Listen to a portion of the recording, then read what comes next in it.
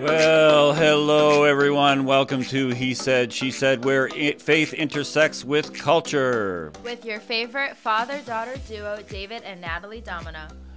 Our quote for the day is, "The greatest prison people live in is the fear of what other people think." That's by David Icke. Could you imagine having a last name like that? To have a last and it's name spelled like that. I-C-K-E. And if David is listening, please take no offense. It's a great quote. The greatest prison people live in is the fear of what other people think. And that's truly a prison. So, just want to introduce our topic today. We're going to be talking about a lot of things, and we've decided that this is going to turn into two podcasts because we can't. I mean, to really do this justice, this discussion, it could take possibly more than two, but we're going to give it two podcasts.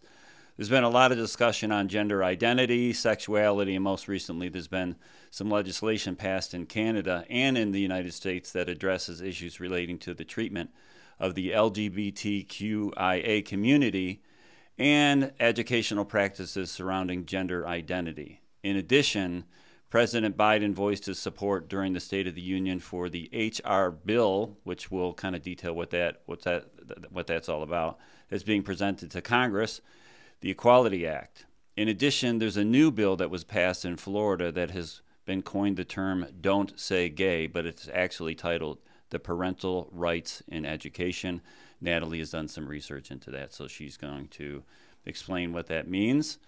And before we dive in, I think we need to clarify that though this episode may touch on these bills, we're addressing how Christians are to respond to the LGBTQI community, both politically and interpersonally. And being a pastor, being in ministry for years, I know that the church has not handled this appropriately. It's caused a lot of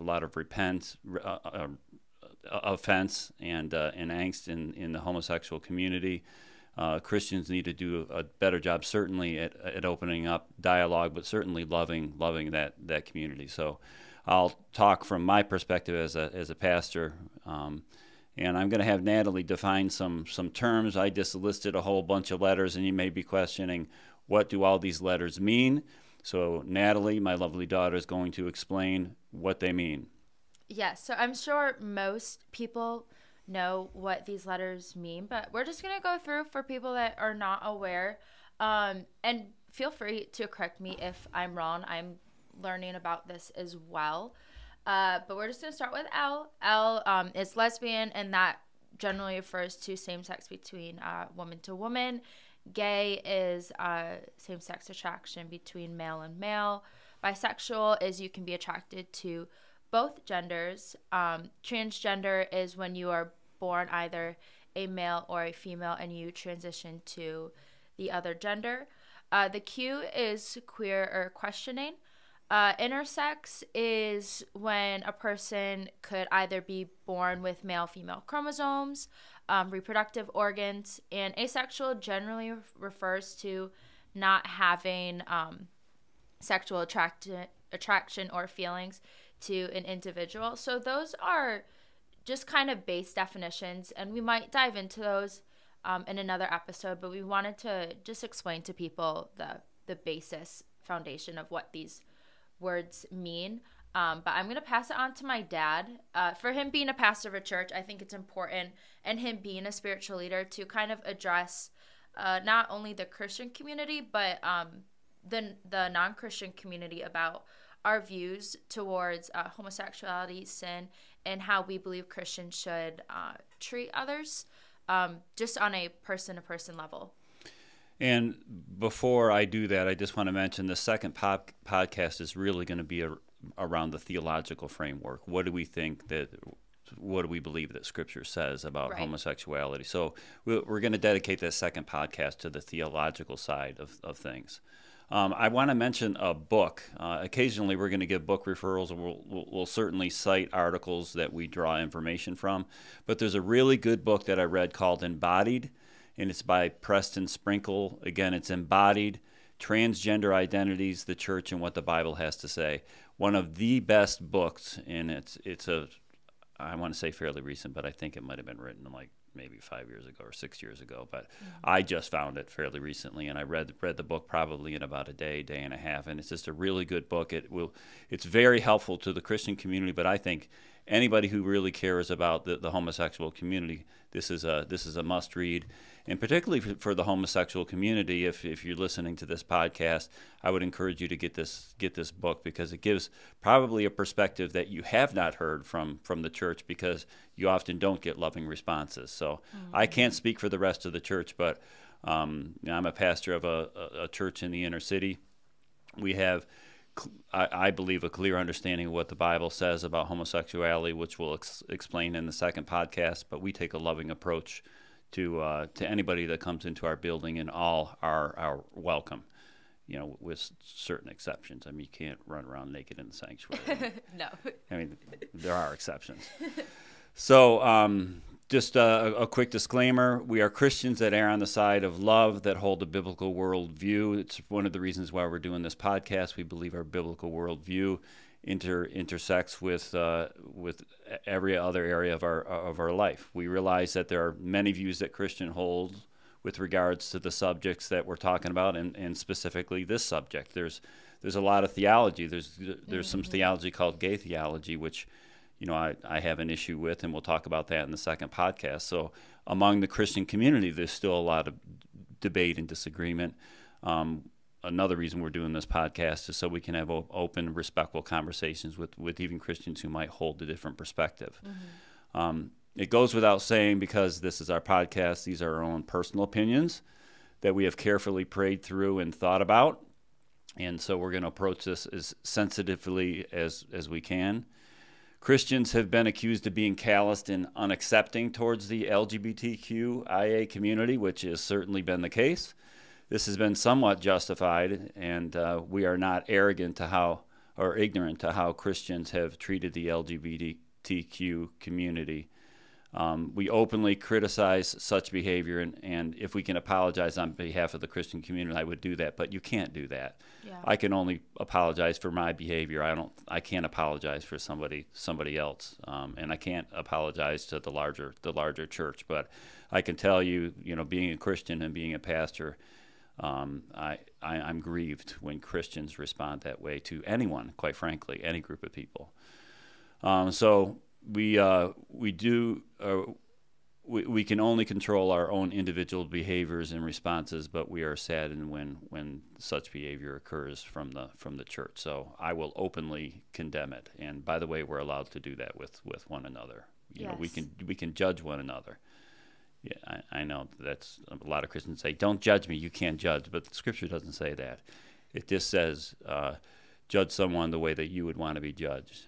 Yeah, it actually says open rebuke is better than secret love. And I think as brothers and sisters in Christ, we are called to hold each other accountable. But that's a whole different conversation when it comes to non-believers and believers. And can we sideline everything and just talk about that? No. So much of this episode, I really want to focus on the bills that have been passed and what is the Christian response to that. But I want to provide some instruction for the Christian community who we're proud to be a part of, what our response should be to anybody that we come across. There is a difference between acceptance versus approval, and I'm going to touch a little bit on acceptance and pass approval on to my dad. But I did go ahead and look up the terms for acceptance, and it's pretty self-explanatory. It's the act of accepting, and we believe that everyone is created in the image of God and has intrinsic value, each and every person. And because of this, we're called to love each other as Jesus loved us. That's just John 15:12 talks a little bit about that. So we are called to walk in love. Therefore, we treat others in love. And that's part of the whole accepting one another. But approval is a whole nother ballgame. And I'm going to pass that on to my dad. I just want to say something about acceptance, because the Christian community and the secular community throw these two words around, and they think they mean the same thing, and they don't. Mm-hmm. The Christians are accused of not being accepting, and by that definition, and some Christians may not be accepting. They may not treat everyone like they're created in the image of God. But everyone, whether Christians believe that every human being is created in the image of God, whether they recognize it or not. But because Christians believe, well, at least we believe that, Scripture says this, that mankind, male and female, and male and female were sexed body. They had sex bodies. It's very clear in Scripture. Male and female were created in the image of God. So everyone is an image bearer. I believe, and I know you believe, and everybody in our church believes that everyone is created in the image of God, and because of that, they have intrinsic value.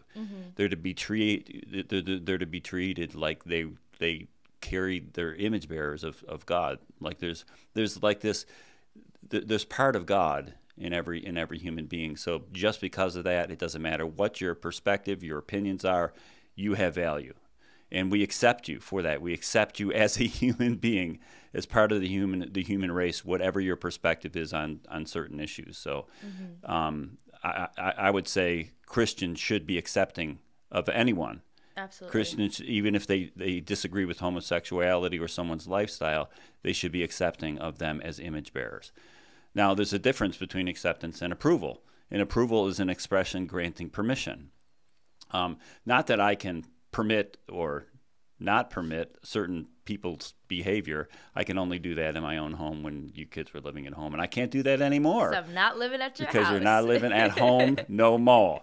So I can't whoop them into submission, But that's a joke. Yes, that is a joke because I never whoop them. Okay, maybe occasionally. Maybe a few times, maybe just the boys. Times. Yeah, just the boys. I don't think did I ever spank you? I think I might have spanked you. No, you once. did. You spanked me once because I beat David. Well, and do you deserve that? I did. But it was an open hand. It wasn't a closed fist. It was a belt, actually. Oh, it was not a belt. It was a switch. It was a switch. Clearly, I'm very Here we scarred go. by ADD this incident. is kicking in again. My mother, if my mother's going to listen to this podcast, she's going to wonder why I shared this information. But my grandmother would make my mother and actually all the kids go out and pick their own switch when they misbehaved. No way. From the weeping willow tree. Really? From the weeping? Yeah. And I'm just thinking, cool. How ironic. If I got to pick, I'd pick like this little twig. It's like, here, whoop me with this. That would not work for me. That seems counterproductive to have the child pick their stick. Kill the rabbit. We're going down All a right, rabbit back to approval. Back to approval. It's an expression of granting permission. Now, I mean, that's the Webster's dictionary definition of what it means. But basically is, Christians should be accepting, but that's not the same thing of a Christian approving of behavior. And we get our values and our ethical stance on things from the Bible, and the Bible's clear about what is good behavior, what is bad behavior, what is appropriate relationships, what is inappropriate relationships. And again, we're going to talk more about the theological things and the biblical things next podcast. But we believe that Scripture clearly says that homosexuality, that lifestyle, living out that lifestyle in action, is basically walking in disobedience. It's inconsistent with what the Bible says about what a healthy human relationship is, particularly a sexual relationship. So we can't grant approval because that framework comes from Scripture, and we believe that Scripture clearly speaks out against that. That does not mean that you can't lovingly communicate that. But basically, people who disagree with that, they're taking a moral stance and a moral position, saying, well, there's nothing wrong with that. Well, where do they come up with that moral framework? So, we're going to have to agree to kind of disagree on that point.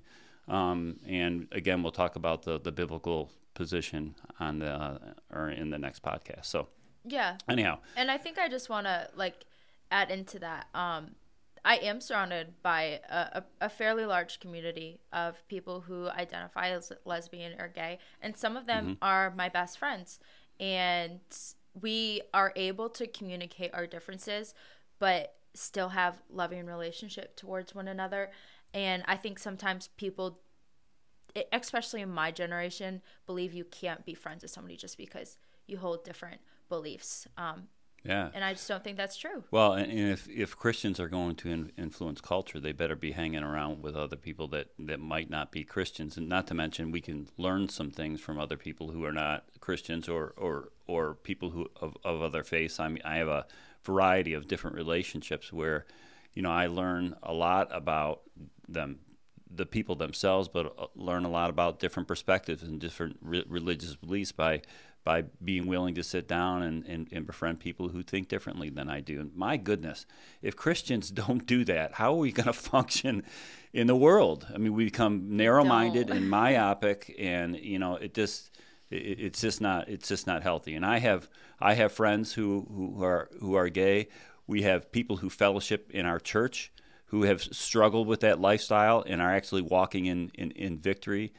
So there's just beautiful testimonies of how God meets you where you're at. And I think we as Christians need to meet people where they're at, not point a finger in their face and say that you're doing wrong or you're thinking wrong, but love them into the community. And then once you establish a relationship of love and trust, then you can talk about these things. So absolutely. And at the end of the day, it's Jesus who's going to change the heart absolutely of a man, and we should trust him to do so. So I want to dive into the bills, and we're going to start with the Equality Act because I think that parental rights to education, that's very multifaceted, and we'll probably be focusing mostly on that. That's the HR 5 bill. Nope, the HR 5 is the Equality Act. The Parental Rights in Right, Education is the 1557 that was passed in Florida. But the Equality Act, there actually was a bill placed in 1960, I believe, and that was it was basically saying you can discriminate people based on sex, gender identity, skin color. That was all in like the civil rights. Well, the bill era. prohibits discrimination against those things. Right? In 1960, it Right. allowed it. Yeah, But okay. the Equality Right. Act that they're trying to pass right now, which I'm pretty sure passed the House, this bill prohibits the discrimination based on sex, gender identity, sexual orientation in areas including education, federal funding, employment, housing, credit, stuff like that. And when you read further down, the bill expands the definition of public accommodations to include places or establishment that provide recreation, exercise, amusement, gatherings, goods and services, transportation.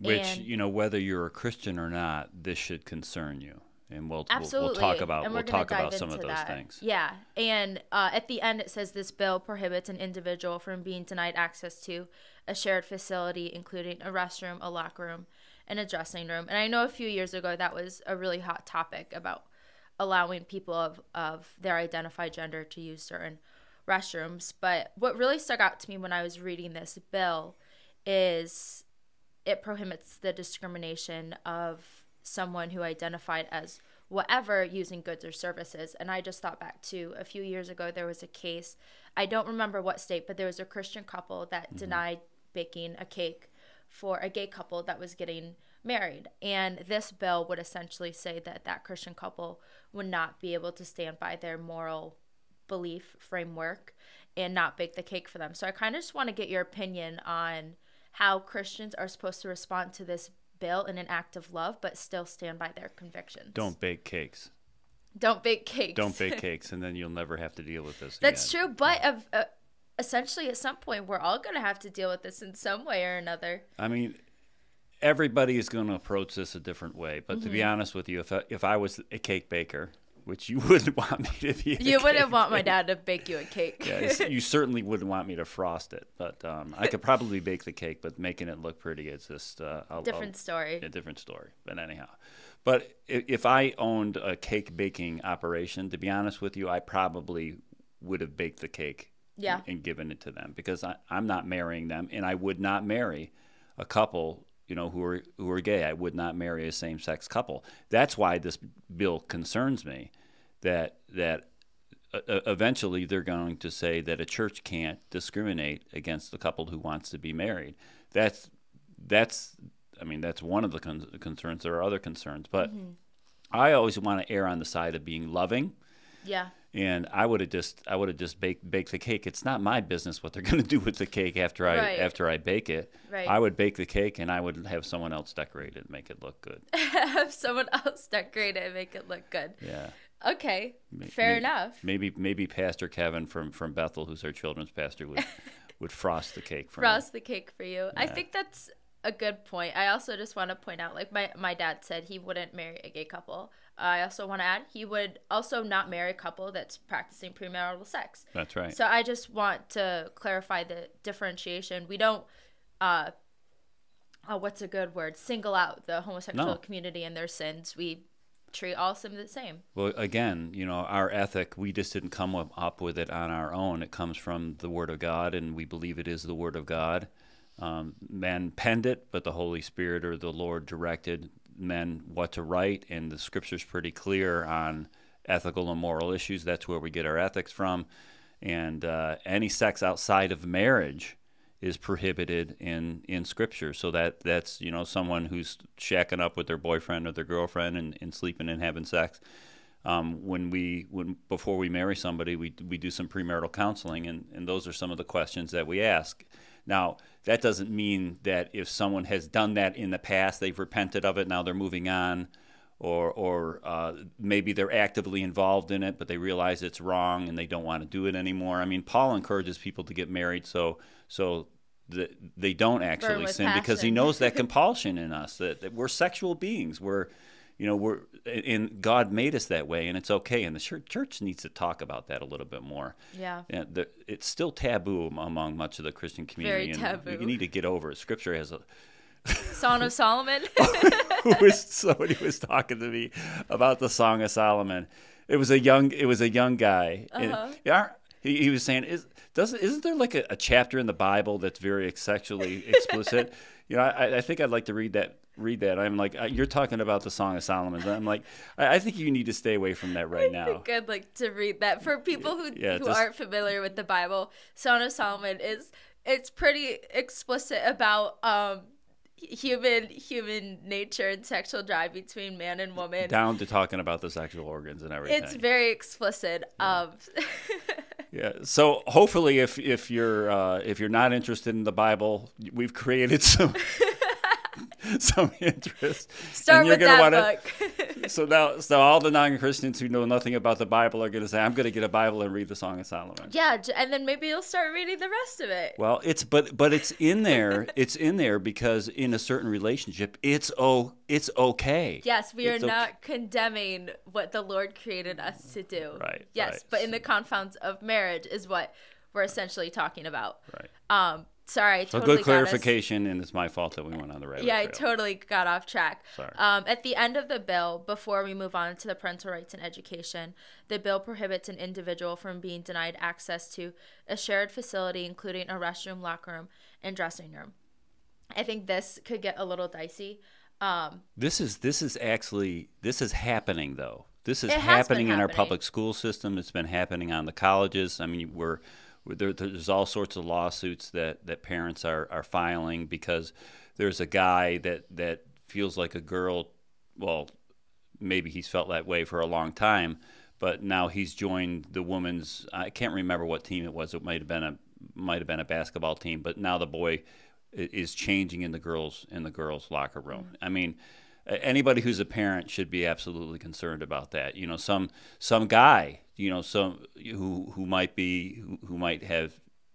feel like he's a woman, wants to go in the woman's bathroom, and your little girl's in there all by herself going to the bath. I mean, so this creates some really, really touchy situations. What I would prefer when it comes to bathrooms in general is to have just single bathrooms where only one person could be in the bathroom. Right. Kind of like the family bathrooms that some restaurants have. So I'm not saying that somebody who's trans or gay,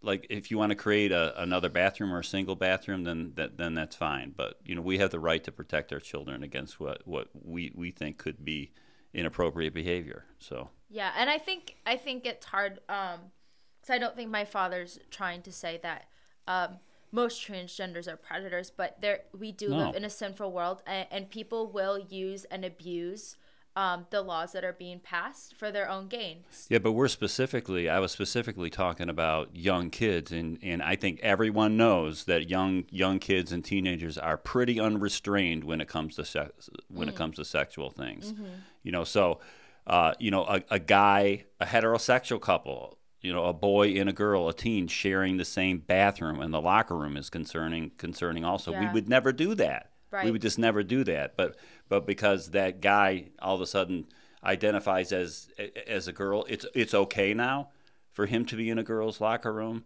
It's just from a rational perspective, it just does not make sense to me. But we'll talk about the ethical thing. We're primarily focusing on the practical right now. Yeah, and the bills. Right. I mean, this bill also kind of talks about transgenders in the participation of sports and recreational activities. And I know there's been a lot of talk about that recently of transgender females participating in female sports. Yeah. And that creating males participating in female sports.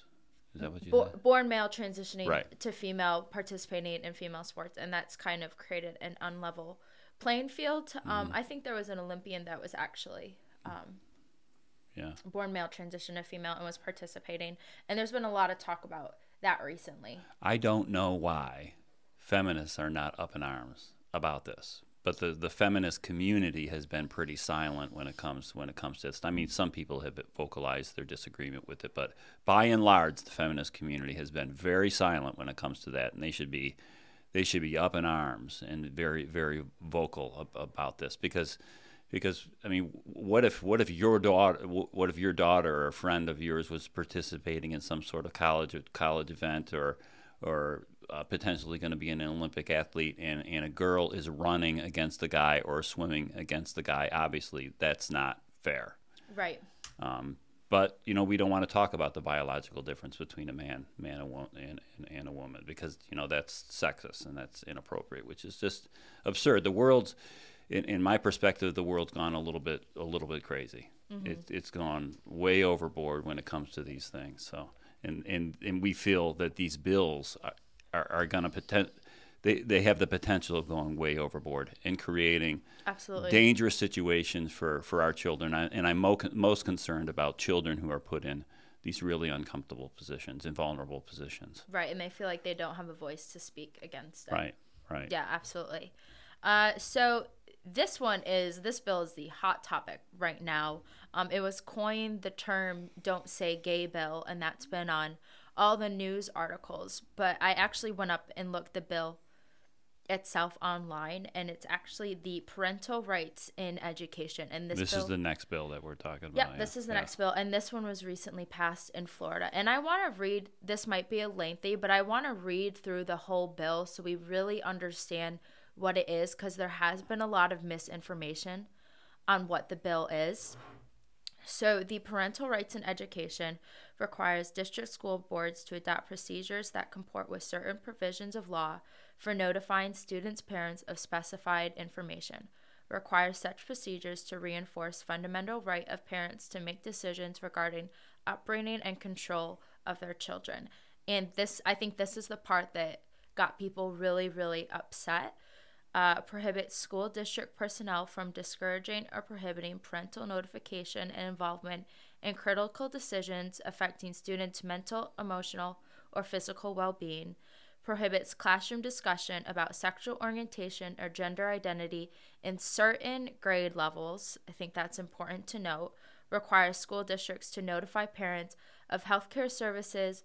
Authorize parents to bring action against school district to obtain declaratory judgment, and providing additional award of injunctive relief, damages, regional attorney fees, and court, yada, yada, yada. But I think what people are really up in arms about is, which is why it coined the term "Don't Say Gay," is prohibits classroom discussion about sexual orientation or gender identity in certain grade levels. And I think that's super important to know.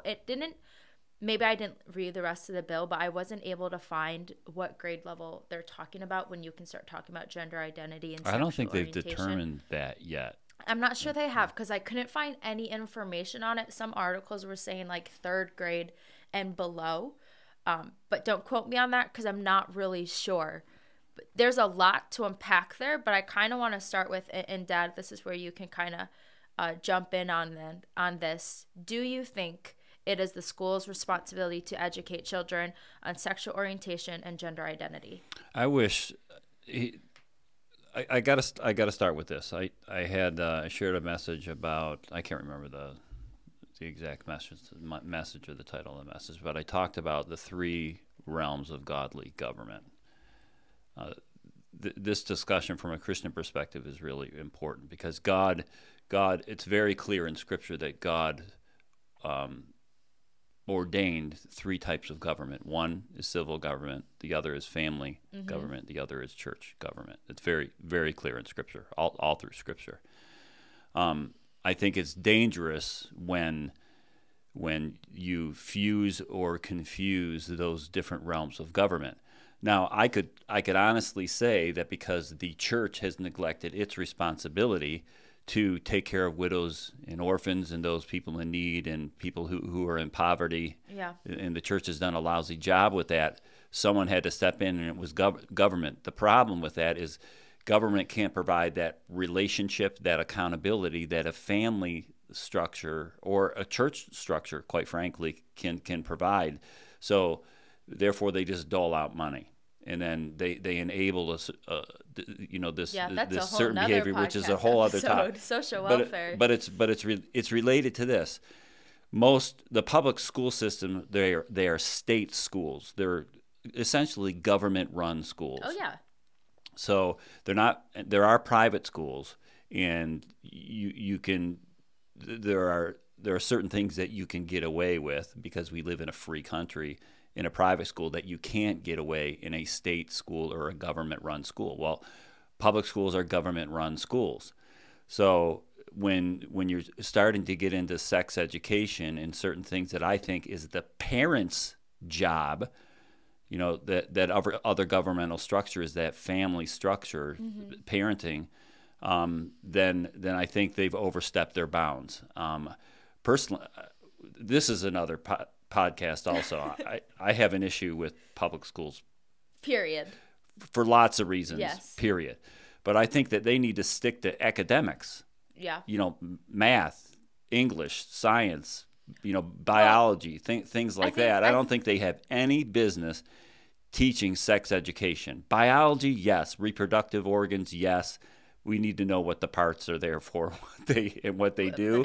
But those that in-depth birds and the bees discussion about who should be in what sexual relationship, I don't think it's any of the school's business in it. I was going to say a bad word, an adjective. It makes me mad. Makes him mad. I'm just going to say it. It pisses me off. It makes me mad when the school oversteps its bound and tries to parent your kids, and that just upsets me. What happens when parents aren't parenting? There's a lot of situations. And good question. I work in these environments where their parents are not educating them on sex, safe sex, and kids are getting pregnant at 12, 13 years old. So I think it gets hard because in an ideal world, in let's say a nuclear family setup, a mom and dad will educate their children on safe sex and hopefully abstinence. Sure. But if that's not taking place within the home, whose responsibility is it? Well, that's where I think the church needs to step up. Because it says that we're to be a father to the fatherless and a mother to the motherless. It goes without saying. So I think there is a breakdown in the family structure and culture. It's a mess. I would say single parenthood or a fatherlessness is an epidemic. It's an epidemic, and it's much worse in certain culture groups, but it's an epidemic in American culture, period.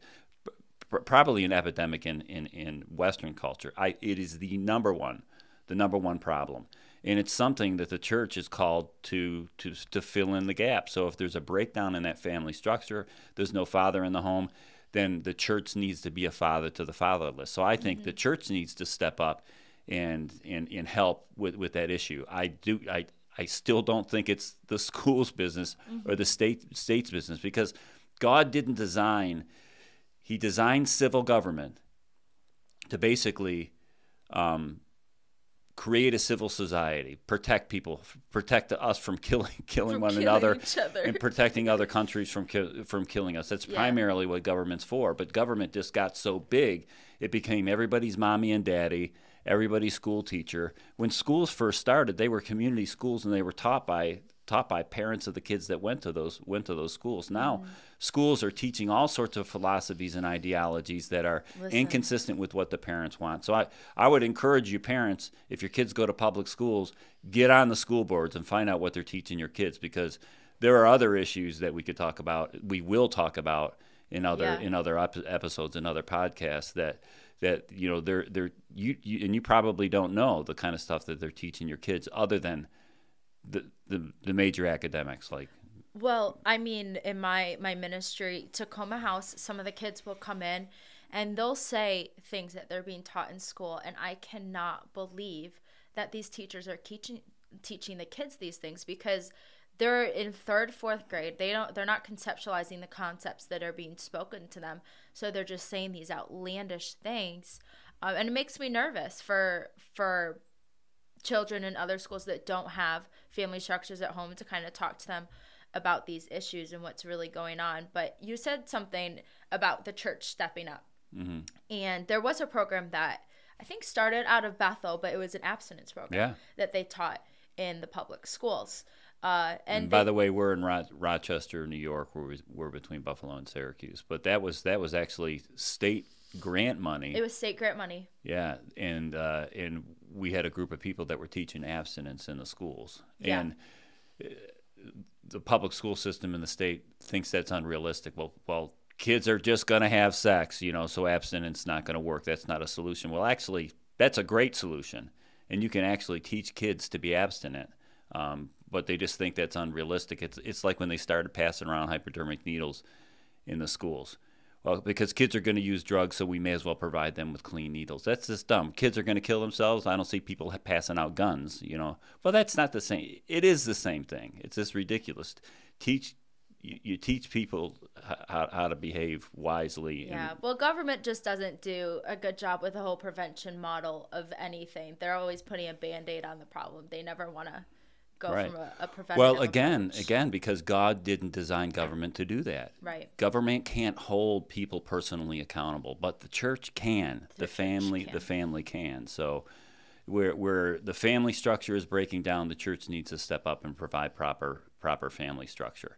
And the government should not be enabling dysfunctional families. And again, I don't want to get into that discussion. That's another podcast episode we'll definitely be diving into. One more thing that I want to touch on, which I think this is super important, and I'm all for this, is prohibiting schools from doing anything with the children without the parent's approval or notifying the parent. There was a situation, and we're not going to go into this, I'm just going to say, but where a child was vaccinated without a parent's permission. And I can't believe that actually happened. And I think this bill is important because now the parent has the right to sue these schools for what they're doing without their knowledge. Yeah, I mean, this is related to schools, but there are states in our great country where a young person, I can't remember the age, but a young person could sexually transition without the permission of their parents. I mean, it's just really, yeah, the world's gone mad, and I think parents need to really get involved in their public school system. And you have a right to know what they're teaching. They have to tell you what they're teaching.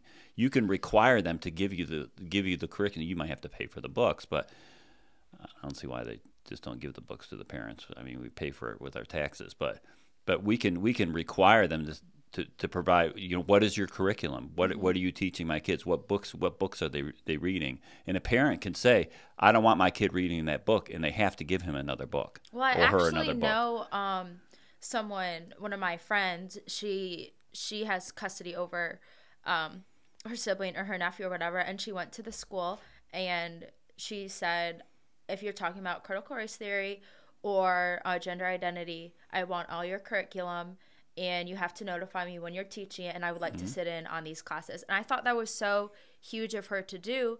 And we can condemn the government and school systems all we want, but it is the parent's responsibility to be held accountable and responsible for your children and what they're learning. Yeah. So be proactive in getting involved in your child's education. I think that's super important. And I would say this to the Christian community: you need to become advocates. You need to become activists. You need to not be walking around ignorant or apathetic and just think that your kids are being taught things that are appropriate or consistent to your values. And I don't care whether you're a Christian or not. You should want to know what they're teaching your kids. So again, if we stuck to the basics, if the public school system would stick to the basics, mathematics, science, English, literature, history, things like that, then we probably wouldn't have to worry about most of these things. But the problem is the school's starting to be mommy and daddy, starting to be the pastor, and they're teaching things that are inconsistent with the values of parents. So parents, get involved. Yeah. Get on the school board. If you can't get on the school board, at least find out what they're teaching your kids. Mm-hmm. Well. Yeah, no, I agree. So yeah, just a message to the church, like, we need to step up in a lot of ways, and we're capable of doing that. And God has assigned all of us to a purpose to be ministers in our own community. So I definitely encourage you to get involved, especially in children's lives. I said a statistic on our first episode about the fatherlessness rate. I think it's like 1 in 4 children in the United States are living without a father. So we need godly men to step up and be fathers to these children. Same with women to daughters. So yeah, I think we can kind of conclude this episode with a call to the church on what we can do to better steward the world that God has given us. Amen. And also, I want to end by saying, if anybody who's listening to this podcast who is a Christian, you know, the question has been posed, can someone who's gay be a Christian? That's why we want to have another podcast, so we can really dive into answering that question. But I will say, to the homosexual community, God loves you. We love you. Yeah. We may have disagreements as to what Scripture says about the different lifestyle choices, but I can tell you we are called to love our enemies even. And not that the homosexual community is our enemy, but if we have to love our enemies, then that pretty much says that we have to display love to everybody. That's the whole point. So yes. Our first position as people of who are called to be Christ-like, that's what being a Christian means. It means by being like Christ is to be loving. And if you read anything about Jesus' life, the only time he ever really got torqued was with religious people. In the church. In the church. He displayed extravagant love towards everyone else, and particularly extravagant love to those who were on the fringe. Oh, absolutely. You know, so and we're to be called. We're called to be like that. So we just want to let anybody listening who might be struggling with this, or maybe you're not struggling and you've made a decision and you're comfortable with it. We want you to know that we know and we believe that God loves you, and we love you too. So we're going to close out our episode. What episode is this? Have we determined? I think essentially this is episode 1. I think we're calling it episode 1. We have an introduction to the podcast that we're not calling episode 1. So this is our actual literal episode 1, and our next one will be episode 2. Good job. Yeah, unless we want to forget it. No, episode 2. But thank y'all for listening. We're very excited to dive into this. Yeah. So this is David Domina and the Daddy-Daughter Duo. The Daddy-Daughter. We're signing off. So thank you for joining us for He Said, She Said, where faith intersects culture. Culture. Woo! See ya!